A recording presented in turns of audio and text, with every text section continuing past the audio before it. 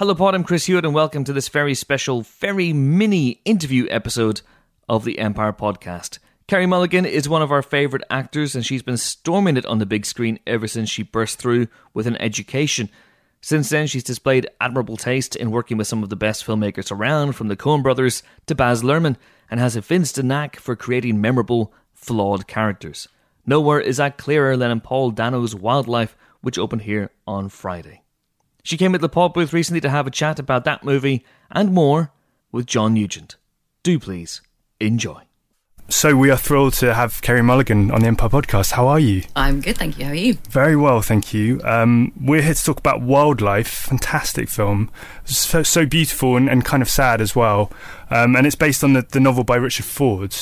Had you read the book before? No, I hadn't read actually anything of Richard Ford's, so I read the script first. Right. And it was Paul Dano who directed the film. Yes. He read the book about 4 years before that, and he felt very connected to the story. So, and having always wanted to direct, he sort of felt like that was the first thing that he wanted to do. Mm. And I'm always interested to know, when a film's based on a book, like how important that is. Did you refer to the book when... Yeah, we totally did. I mean, that was, it's always helpful, I think. It's always great to have source material, and there's so much detail that you can pick out and use. But the great thing about Paul's relationship with Richard Ford was, the exchange they had right at the beginning when Paul got the rights to the book.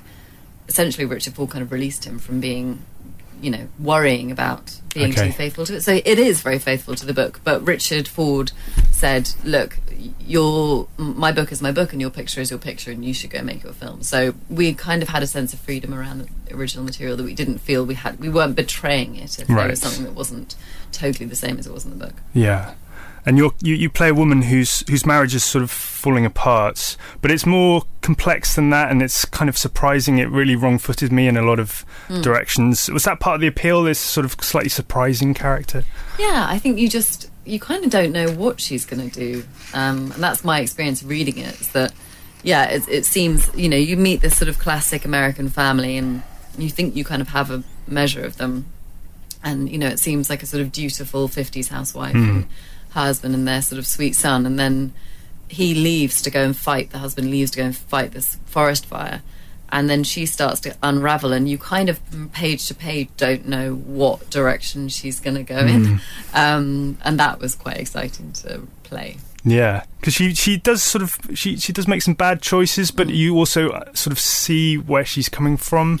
Yeah, I think so. I mean, I think she's kind of she's spinning out a bit. I mean, for a couple of reasons. One of them being that her husband has left, and it's 1916. Yeah, she's got a 14-year-old to look after, so I think she's sort of in survival mode. But I think also she's spent 14 years being perfect and really putting effort into being a perfect wife and a perfect mother, and then he leaves, and I think there's sort of this sense of injustice that he can just walk out on their life and she can't, and so I think she goes through this kind of somewhat of an identity crisis. Like, if I'm not a mum and I'm not a wife, who am I outside of those things? I can't remember if I have a life outside of those things. Yeah.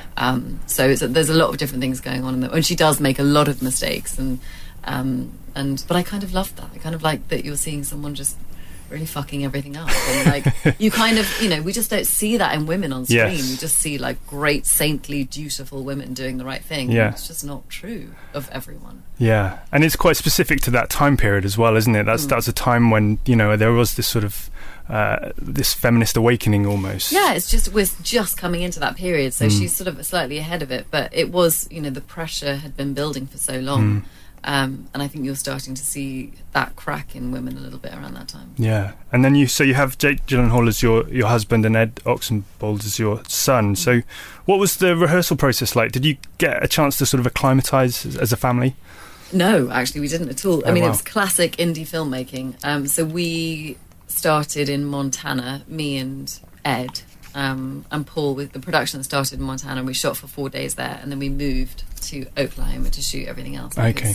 It's too expensive to stay in Montana. So we didn't have Jake till we got to Oklahoma. So Ed and I had to shoot a couple of quite big scenes without having done anything really as a family. Wow.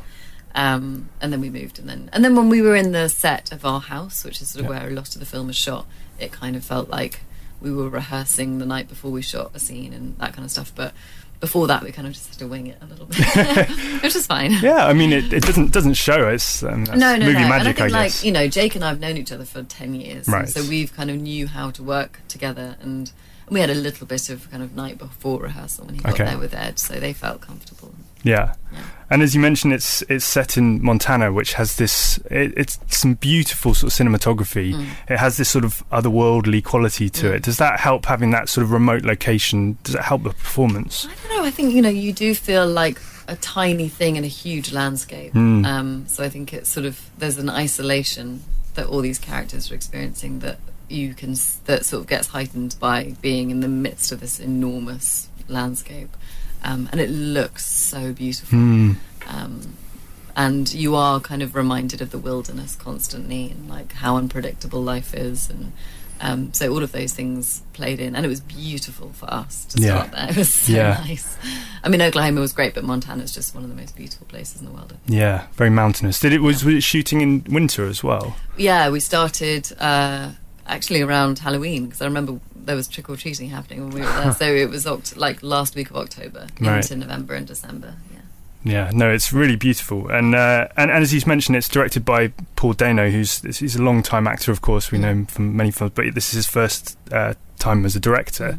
So what is it like being directed by an actor? Is that different?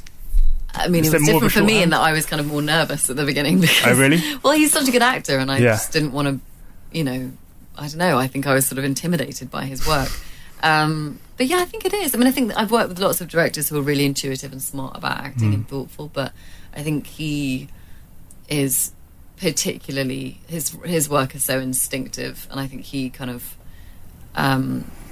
imbued the whole production with that, and he's really honest as well. And I think he sort of doesn't, everything he does is very honest. All of his work is very truthful and has such integrity. So I think that all kind of played into the way that he directed the film.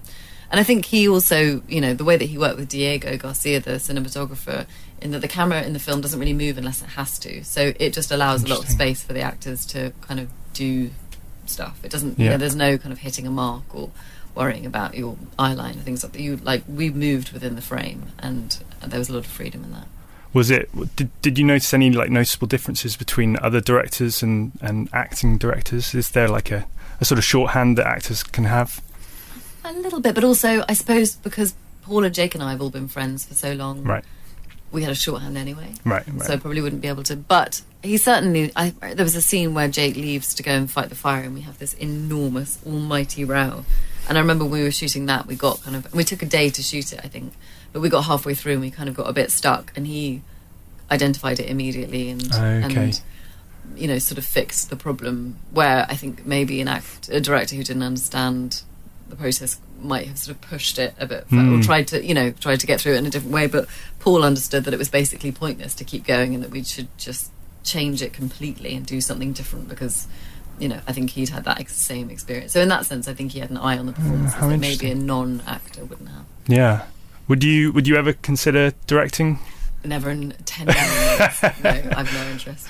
I don't have the skill set for it, nor the patience. Yeah. Or it's just a huge job, and there's so much outside of the creative side that goes on that Paul actually did an incredible job of never letting us feel.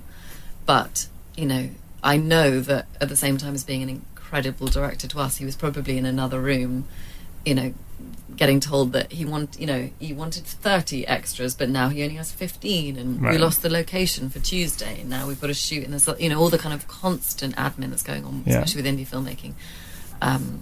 It's not my bag at all. But I mean, he did an incredible job. He really did. But I mean, you've worked with some incredible directors in your time now. You've Paul Dano, but also Steve McQueen and Michael Mann and the Coen Brothers. What do you look for in a director? I mean, some people are you just know that they've got a unique vision that nobody else has. So I think that's the case with Steve. I think that's Dee Reese. I think that's Nicholas Winding Refn. They just see the world in a different way, and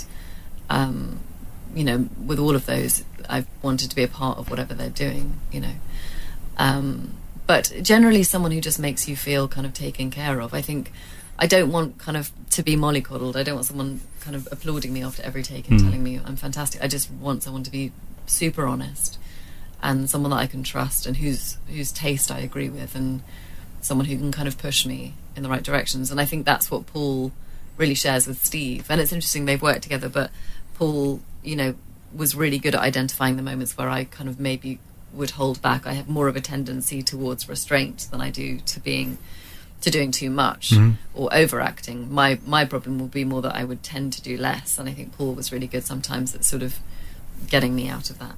Interesting. How interesting. So I'm almost loath to ask this question, but there's been a lot of awards buzz about this film, you know, rightly so as well. But how do you feel about, you know, the onset of awards season? Do you enjoy that, the sort of the big shows and the parties and the ceremonies? Or? I mean, I think, you know, I've only ever really done it properly once. For an education, and I didn't enjoy that as much as I should have done. I took it all way too seriously, and I wish I could go back and tell 24-year-old me to just chill out, because I was so afraid all the time, and I was so convinced that they'd made a mistake. And I think if I could go back, I'd be like, buddy, it's a party, you know, calm down. But so I didn't, and I wish I could do. But yeah, it's, you know, it's great. But there is an extent to which all films that come out in October and November have awards buzz until they don't. So it's never anything to get massively excited about. The great thing about it, though, is that it encourages people to see the film. You know, particularly with independent film, you rely on that kind of chat to get people to see it. So that's a great thing.